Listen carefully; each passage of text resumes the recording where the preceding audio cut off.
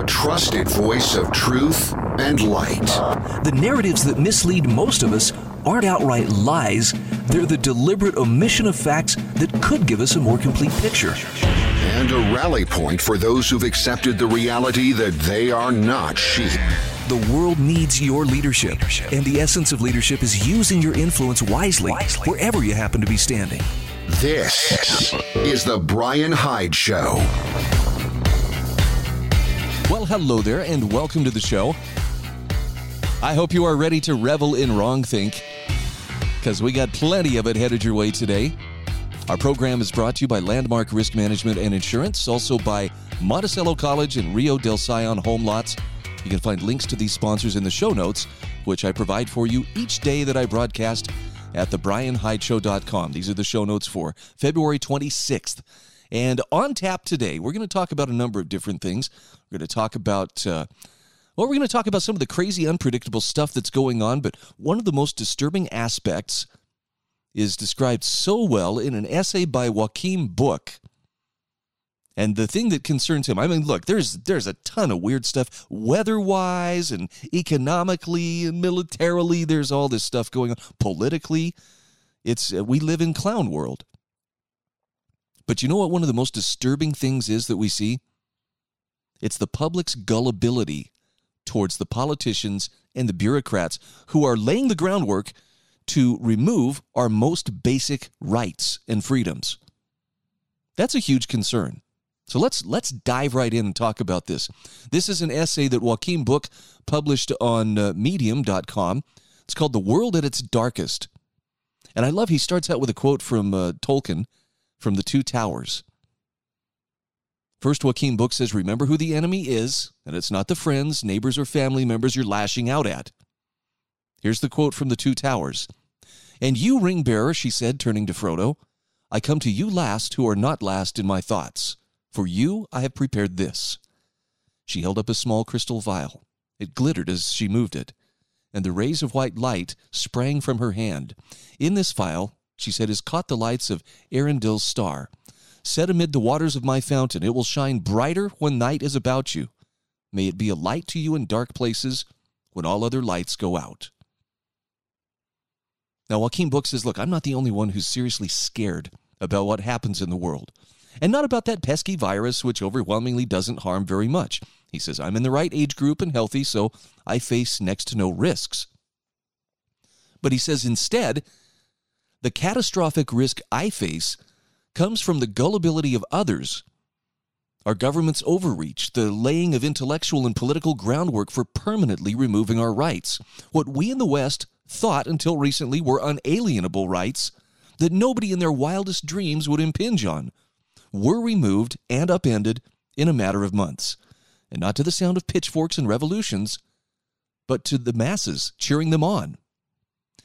He says, in country after country, madness ruled and disproportionate responses took place.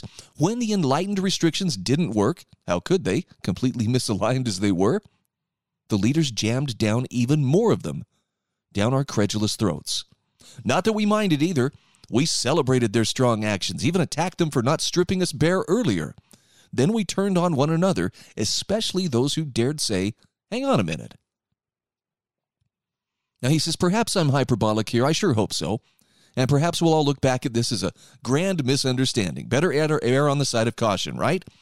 Even so, there's a new sheriff in town. At the mere whiff of another invisible threat of doom like this one, we know exactly what's about to go down. From the great political and economic historian Robert Higgs, we know that government powers, once expanded, never fully returned to where they were. Over time, jumping from emergency to emergency, we end up with a larger and larger government. And so he asks, what to do about this? Most of us aren't in positions to make meaningful differences one way or another, so we're left to merely treading water, endure. The powerlessness we all feel, the inability to make plans or meet friends or attend weddings or celebrate anything, is getting to millions and millions of people. Nobody else cares about your pain, and nobody else is in charge of improving it. Joachim Buch says a few things remain for those of us who still cherish our own agency. and that is make preparations to weather the storm. Now, this is some really sound advice he offers here. And when he says prepare to weather the storm, he says, I mean this in every sense. Financially, personally, professionally, health-wise, hold larger buffers in your economy as a household and as a saver and investor. Keep more food in the fridge, more long-lasting goods in the pantry, more easy-to-access funds in cash and in your bank accounts. Prepare financially and monetarily for the life after the madness by keeping physical gold and Bitcoin. If not now, then when? And professionally, he says you do it by getting the skills you want and need. Now, this is a particularly powerful suggestion here. When he says work on yourself and your own skills, Joachim Buch reminds us everything can be learned on YouTube these days. With the extra time that all of us have, learn about what you need to learn about, the skills that are valuable in this economy, or the survival skills that an even darker future would require.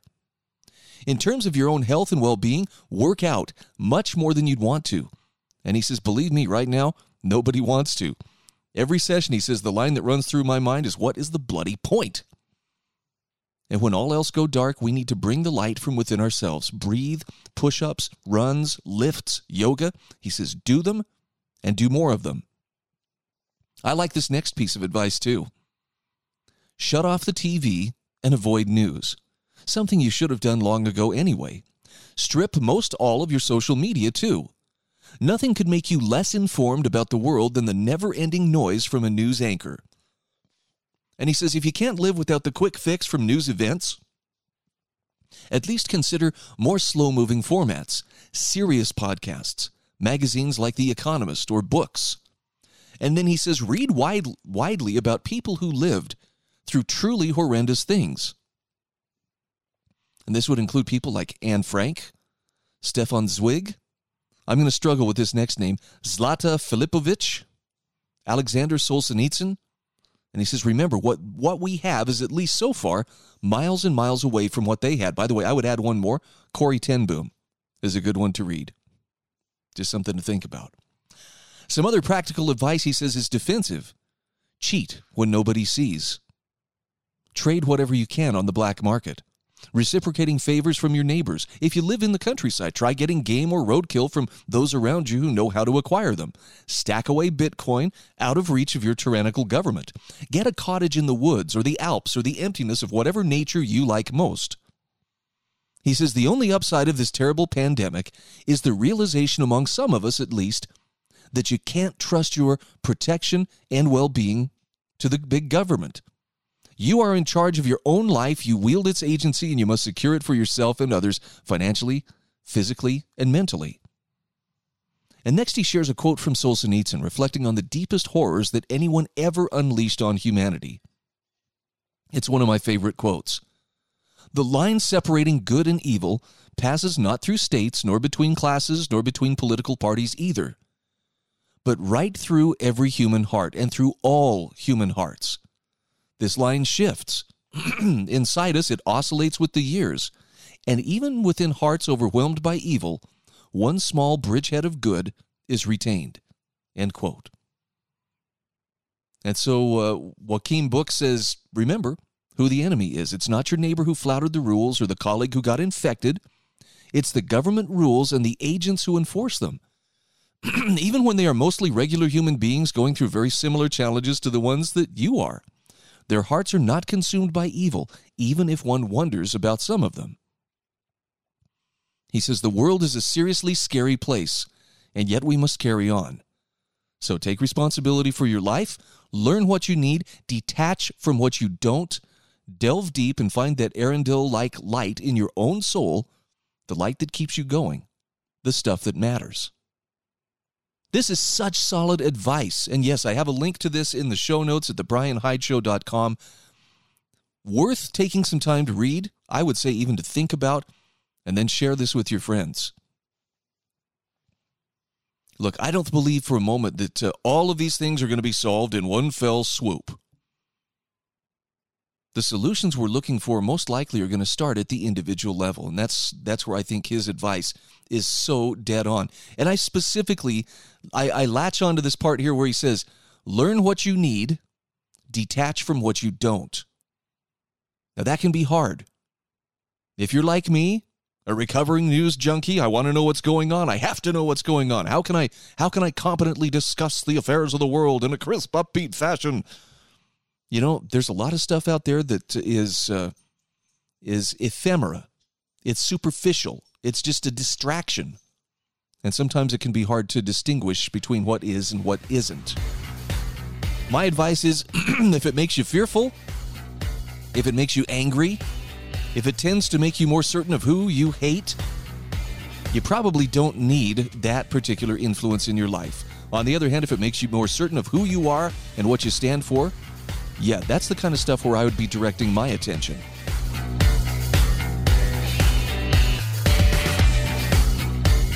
This is The Brian Hyde Show.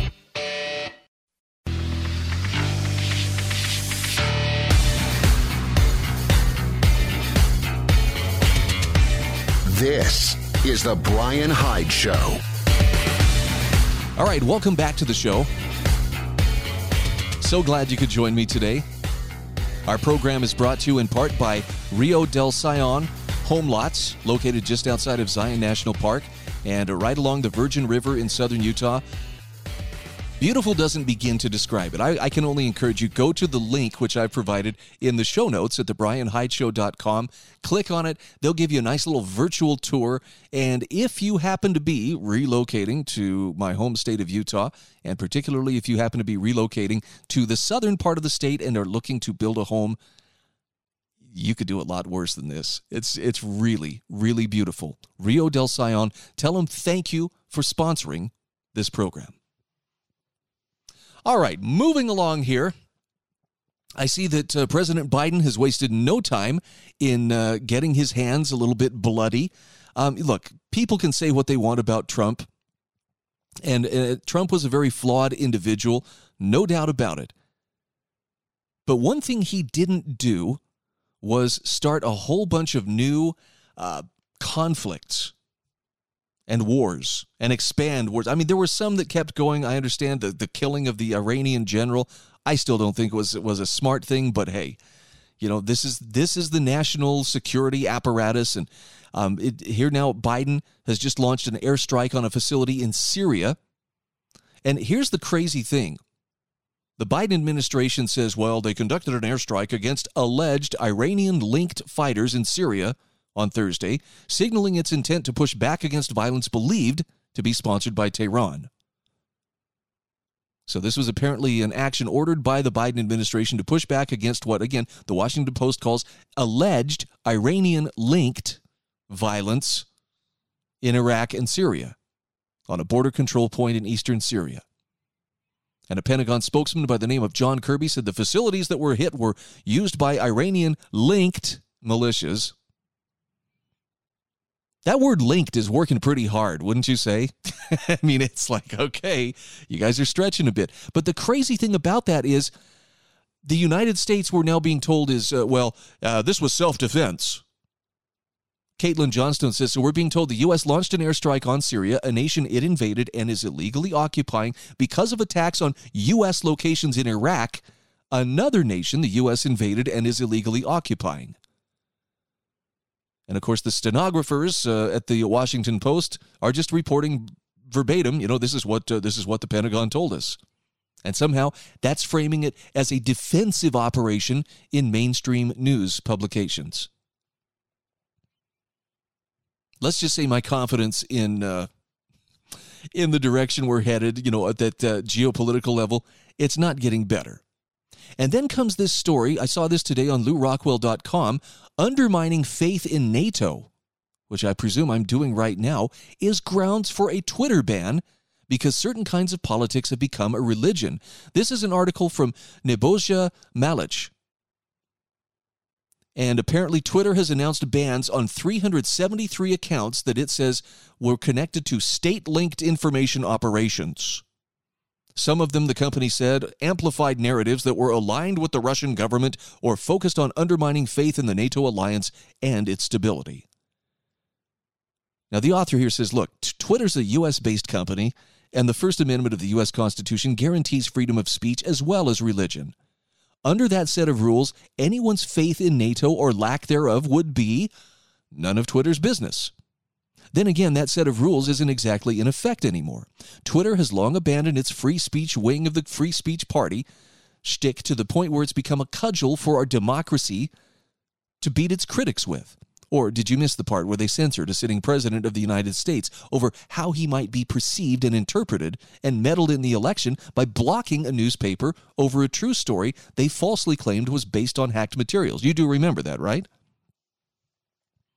So assuming for the sake of argument that these things were all part of fortifying the election, as Time magazine put it, and defending our democracy from the evils of the constitutional republic, that might explain the repudiation of free speech and free press, which leaves religion, and it still doesn't answer why Twitter is now embarking on a jihad to protect NATO from heretics. The author says, last time I checked, the North Atlantic Treaty Organization was not a god, but a military alliance. It hardly needs anyone's faith or big tech protection thereof. Not only is it armed to the teeth, but commands its own legions of disinformation hunters and propaganda shops.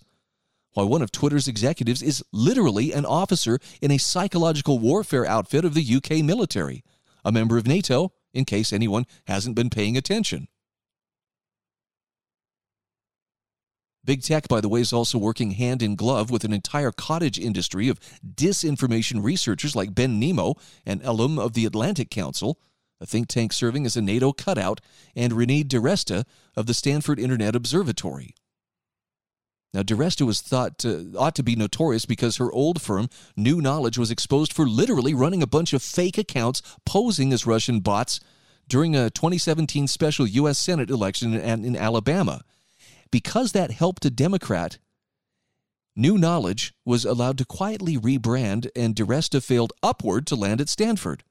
Now, these are not the Russians you're looking for, so move along, that kind of thing. And it's ironic that DiResta's new outfit has provided more information about Twitter's newest crusade, as well as where it might be headed. Based on information they were provided by Twitter, some of the accounts in one of the Russian networks, the SIO says, appears to have been linked to the operations primarily via technical indicators rather than amplification or conversation between them. Now, notice the weasel phrasing in appear to be linked. There's that word linked again, working hard, or show signs of being affiliated in Twitter's original blog. It's simply amazing how the same people who demand irrefutable evidence of, say, U.S. election irregularities suddenly need no evidence whatsoever for their own assertions. No doubt these platforms, like LiveJournal and Telegram, one bought by a Russian company back in 2007, the other founded by a Russian national but currently operating out of Dubai, are going to find themselves in the crosshairs soon enough. Censorship is an intoxicating power that endlessly expands until it's smashed. That was what independent journalist Glenn Greenwald pointed out, especially since enforcing faith means this isn't about differences of opinion anymore. Forget about things like free speech or due process or debate. That's the cornerstone of an actual democracy. Politics is a certain kind of religion now. And that's disturbing on a whole other level.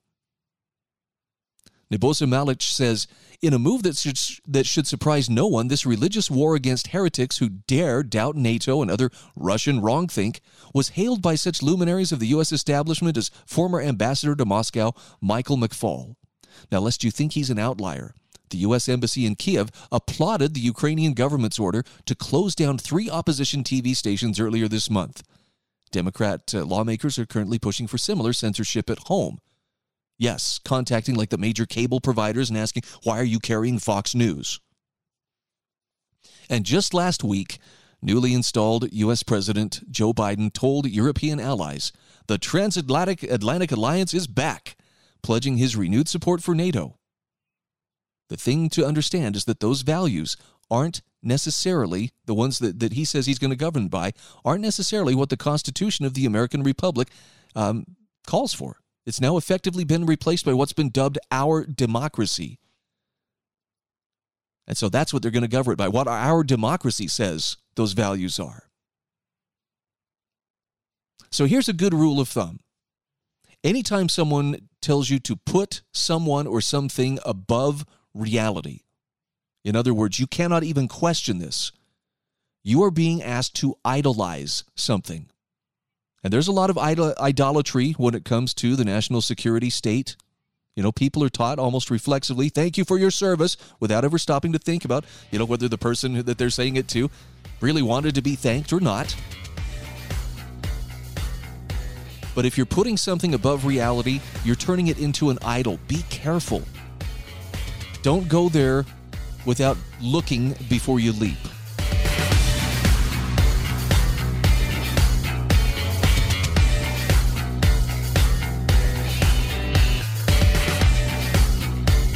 This is The Brian Hyde Show.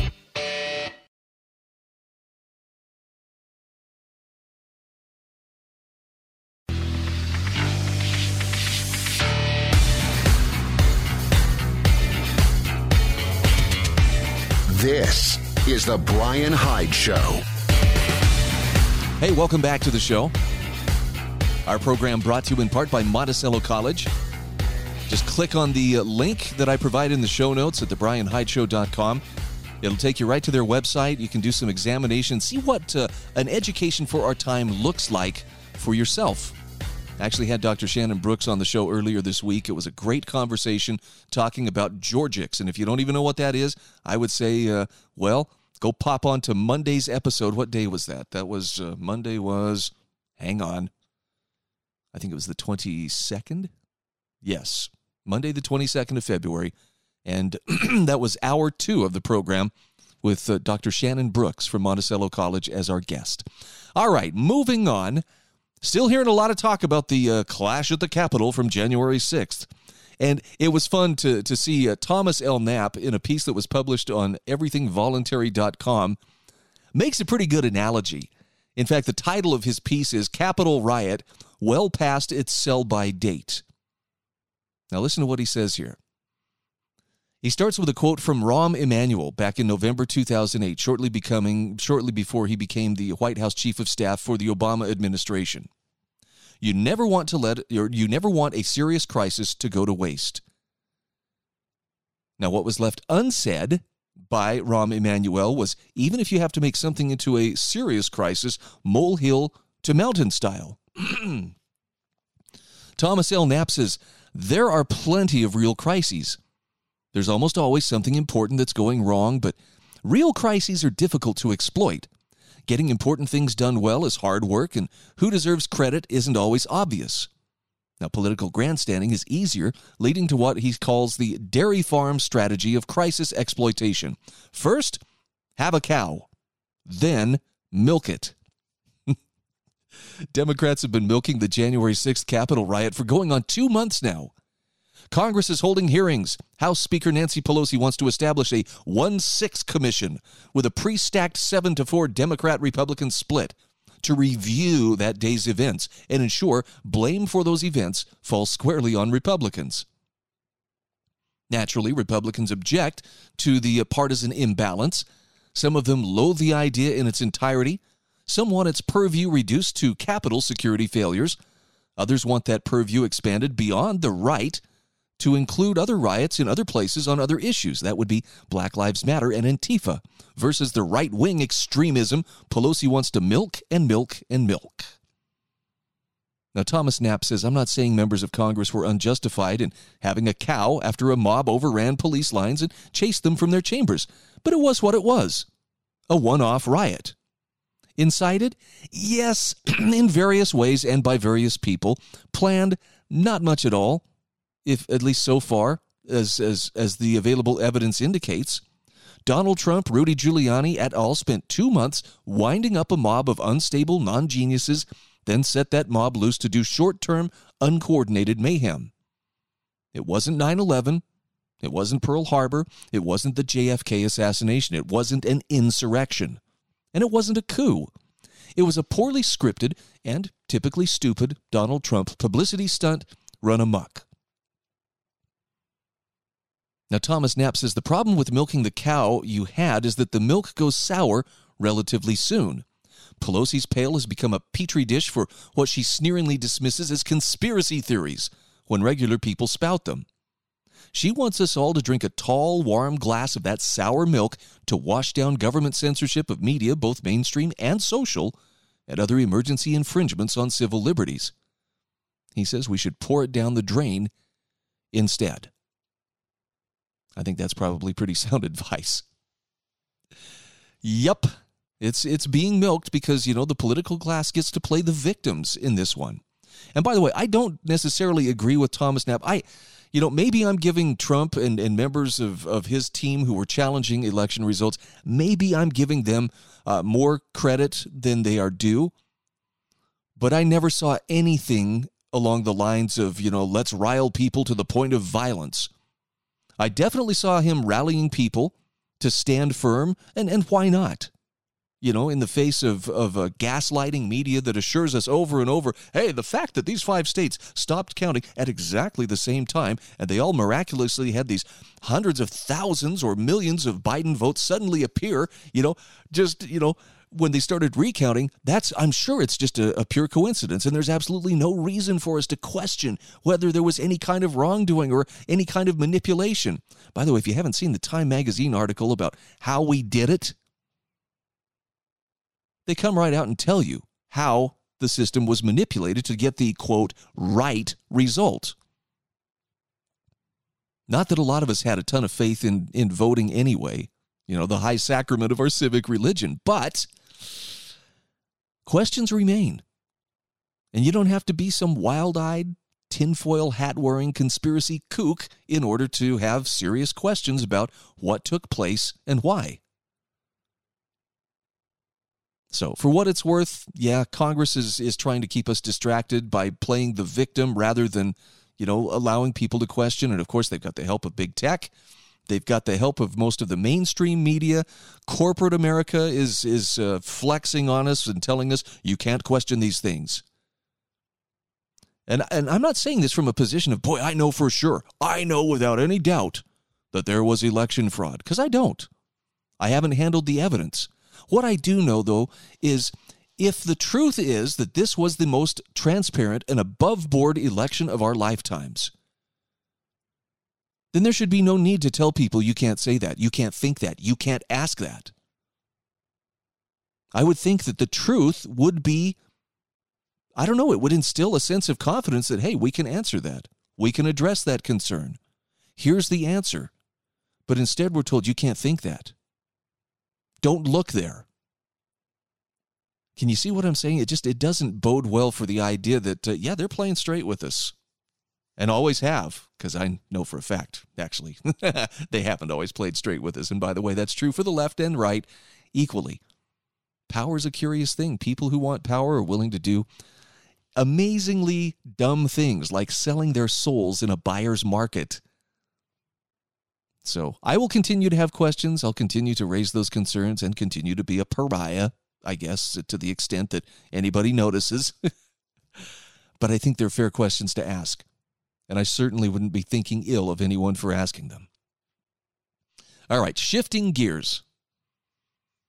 Here's one that I'm keeping a very close eye on, because this looks to me like the culmination of about, I'll say the last 30 years, but it could be even a little bit more, of some hardcore activism finally coming to fruition, and that is the Equality Act that is now being considered in Washington, D.C. This is an article from thefederalist.com. The author is Christopher Bedford. The title, Blessings of Liberty, How the Equality Act Viciously Attacks Christians, Freedom, Society, Sex, and You. And he talks about a conversation here. Christopher Bedford says a Catholic priest asked him as they passed on the icy sidewalk early one Sunday afternoon, "Have you been following this Equality Act?" To which Christopher Bedford said, "Yeah, a bit. You can be sure anything that comes out of D.C. does the opposite of its name." And this priest told him, "Check it out today. It could pass as early as this week, and it's very, very troubling." Now, he says, the two of us went our ways, carefully navigating the icy bricks back to the safety of our homes. And the Monsignor was right, of course. If the Equality Act passes, he won't be safe in his home much longer, nor will women be safe in their sports, their restrooms and locker rooms, the nail salons they work in, nor even shelters from homelessness and abuse. The act, which the House is expected to pass for the second time in 9 months on Thursday before sending it to a now Democratic Senate, opens up swinging on Christian, as well as most religions' concepts of morality in marriage, sex, and identity. What this act would do is strike biological sex from the 1964 Civil Rights Act, replacing it with sexual orientation and gender identity. Crazy stuff, right? Belief in traditional marriage, the act would legislate, is a specific example of what it calls illegal discrimination. If the bill passes the Senate, he says our church parishes will become soft targets, while weak-kneed men like David French confidently celebrated the migration of drag queens from rowdy, seedy bars to children's library story hours as blessings of liberty. It'll be curious to see what he thinks when parish halls are subjected to those same blessings. Now, we'll come back to this in just a few moments. And look, I know that this can be a very divisive topic. If you have someone in your family or someone you know struggles with gender dysphoria, maybe, you have a child or a grandchild who has come out, this is something that affects the lives of real people. But like most things, it's the kind of issue that when you add government, it doesn't get better. It only gets worse, and it gets more contentious because you've now added the element of coercion. And in this case, it's going to be a lot of coercion. We'll take a quick break. We'll be back in just a few moments.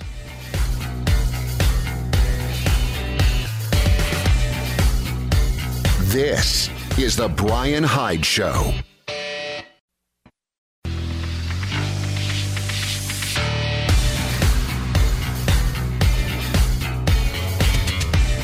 This is The Brian Hyde Show.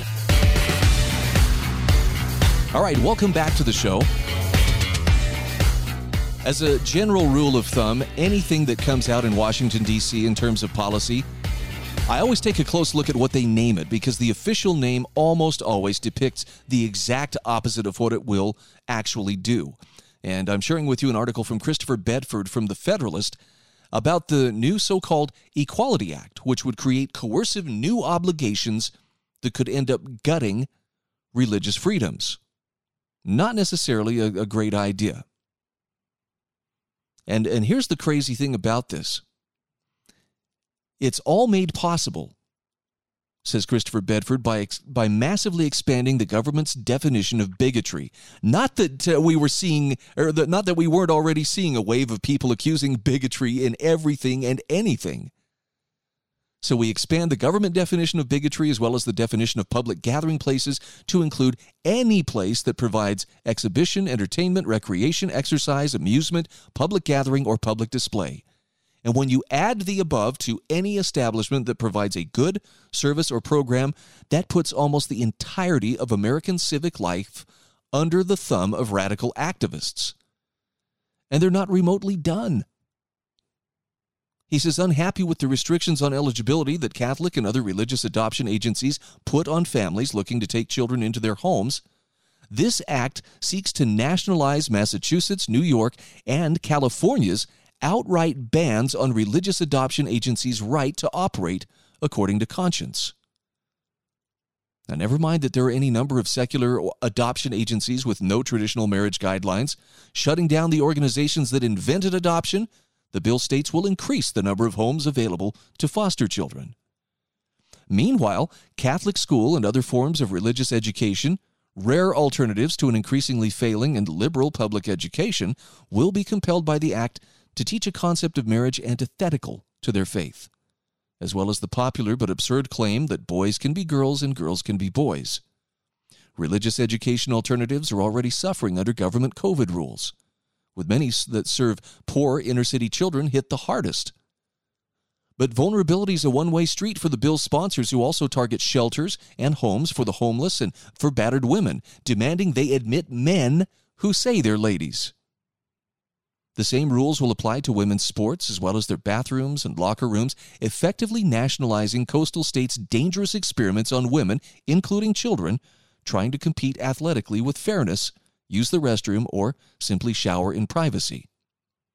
By the way, salons, too, will not be able to, quote, discriminate based on biology, opening the door in the United States for the Canadian nightmare where Jessica Yaniv, a man who identifies as a woman while still being attracted to women, sued to force female nail salon employees to wax his privates.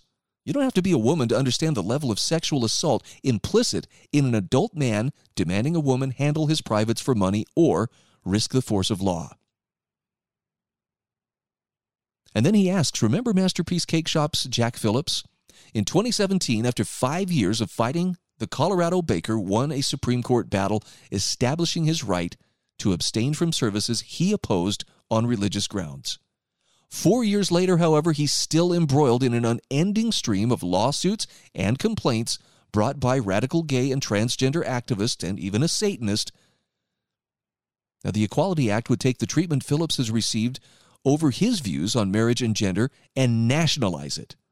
Virtually no businessman would be exempt. Nor will the Little Sisters of the Poor's hard-fought, if fleeting, legal victories be safe. According to the Equality Act, religious nurses, doctors, and hospitals unwilling to kill an unborn child or perform a potentially mentally destabilizing, deeply invasive, medically unsound sex change surgery could be legally discriminating. Now, while the Little Sisters were able to beat back their antagonists, who were led by Joe Biden's nominee to head the Department of Health and Human Services, Xavier Becerra, using 1993's Religious Freedom Restoration Act, this last line of defense would be useless against the Equality Act. It specifically reads, the Religious Freedom Restoration Act of 1993 shall not provide a claim concerning or a defense to a claim under a covered title or provide a basis for challenging the application or enforcement of a covered title. So under the Equality Act, after all, American law is a tool to attack our rights of conscience, our religious freedom, our businesses, our schools, our families, our neighbors, our priests, and our churches. How dare anyone expect to use the law to defend against it? Christopher Bedford says, while the act is nearly certain to pass the Democratic House of Representatives, the fate in the Senate is less assured. But he says Americans must pay close attention. Our society depends on it. Okay, so I want to offer a few thoughts on this. Just look, when I see things like Drag Queen Story Hour, I don't see that as, an indication of finally America has found its heart and its soul and is doing the right thing by everybody by inviting people to come in as a transgender activist and read to children and to normalize in their minds that, no, this is good, this is proper, this is acceptable. And it's not because I have any particular hatred towards people who want to cross-dress. I don't.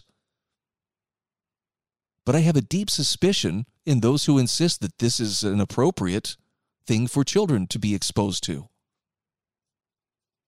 And I don't agree with the idea that we should be pretending like this is normal. This is good. This is somehow beneficial to society. I still think one of the most powerful memes that I've seen, and people will get angry because they'll have to invoke Godwin's law here because it does mention Hitler, but it's a picture of one of the, said drag queens doing story hour at the library, very, very, flamboyantly made up, and, it's supposed to be, very attention-getting, right? And so here's this picture of this drag queen reading to these little children, and the caption underneath says, and then one day, suddenly, for no reason at all, the people elected Hitler. Now, the point isn't that, what, you're saying drag queens are Hitler? No, that's not the point. The point is that Weimar Germany had very intelligent, very well-educated, and well-trained people.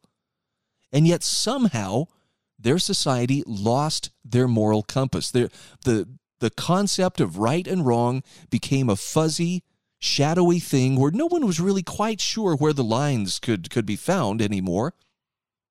And that's when a certain Austrian corporal found his way into power and was democratically elected by a populace that, just lost its ability to distinguish between right and wrong. I know there are people out there who carry some interesting and challenging psychological burdens. And I'm not pointing this particularly at the LGBT crowd. I'm pointing this at all across the spectrum. People struggle with a lot of different things. But I don't believe for a moment that the best thing we can do is just simply pat everybody on the back and say, hey, go for it. Sometimes it brings some very high costs in terms of, I'll just take, for instance, there's a book I read some years ago by a medical doctor, Dr. Jeffrey Satinover, and it's called Homosexuality and the Politics of Truth. Now, he's not making any kind of a moral judgment. There's no, homosexuality is a sin. That's not where he's coming from. He's coming at it from a physician's point of view, saying a person who engages in same-sex sexual relations faces the following risks, or faces elevated risk of different types of infections, different types of cancers, depression, alcoholism. Their lifespan is shortened because of the behaviors. And he actually likens it to alcoholism, which, by the way, has a very similar list of consequences that can follow if a person indulges it. And one of the things that he points out is he says, look, if you were to point to something and say, hey, if you do this, your life expectancy is expected to drop by about half. You're subject to, or you're exposing yourself to the possibility of liver disease, of certain types of cancer, of job loss, family, basically it can affect your life in a whole bunch of different ways. But he says, if it was somebody with alcoholism, would you say, hey, you be you? That's you embrace it. You were born that way.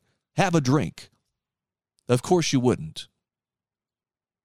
I know nobody wants to consider those kinds of consequences, but, the human body is what it is. Violation of the ecology of that body always will carry risks. And I think the most dangerous part of all, though, is when it's okay. If people want to hold these different views, what they want to do in the privacy of their own homes, that's entirely up to them. But when you add government to the mix, you're adding a very dangerous component, because now you're adding coercion.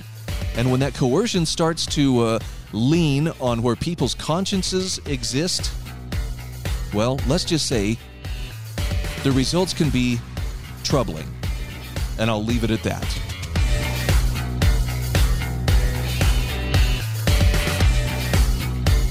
This is The Brian Hyde Show.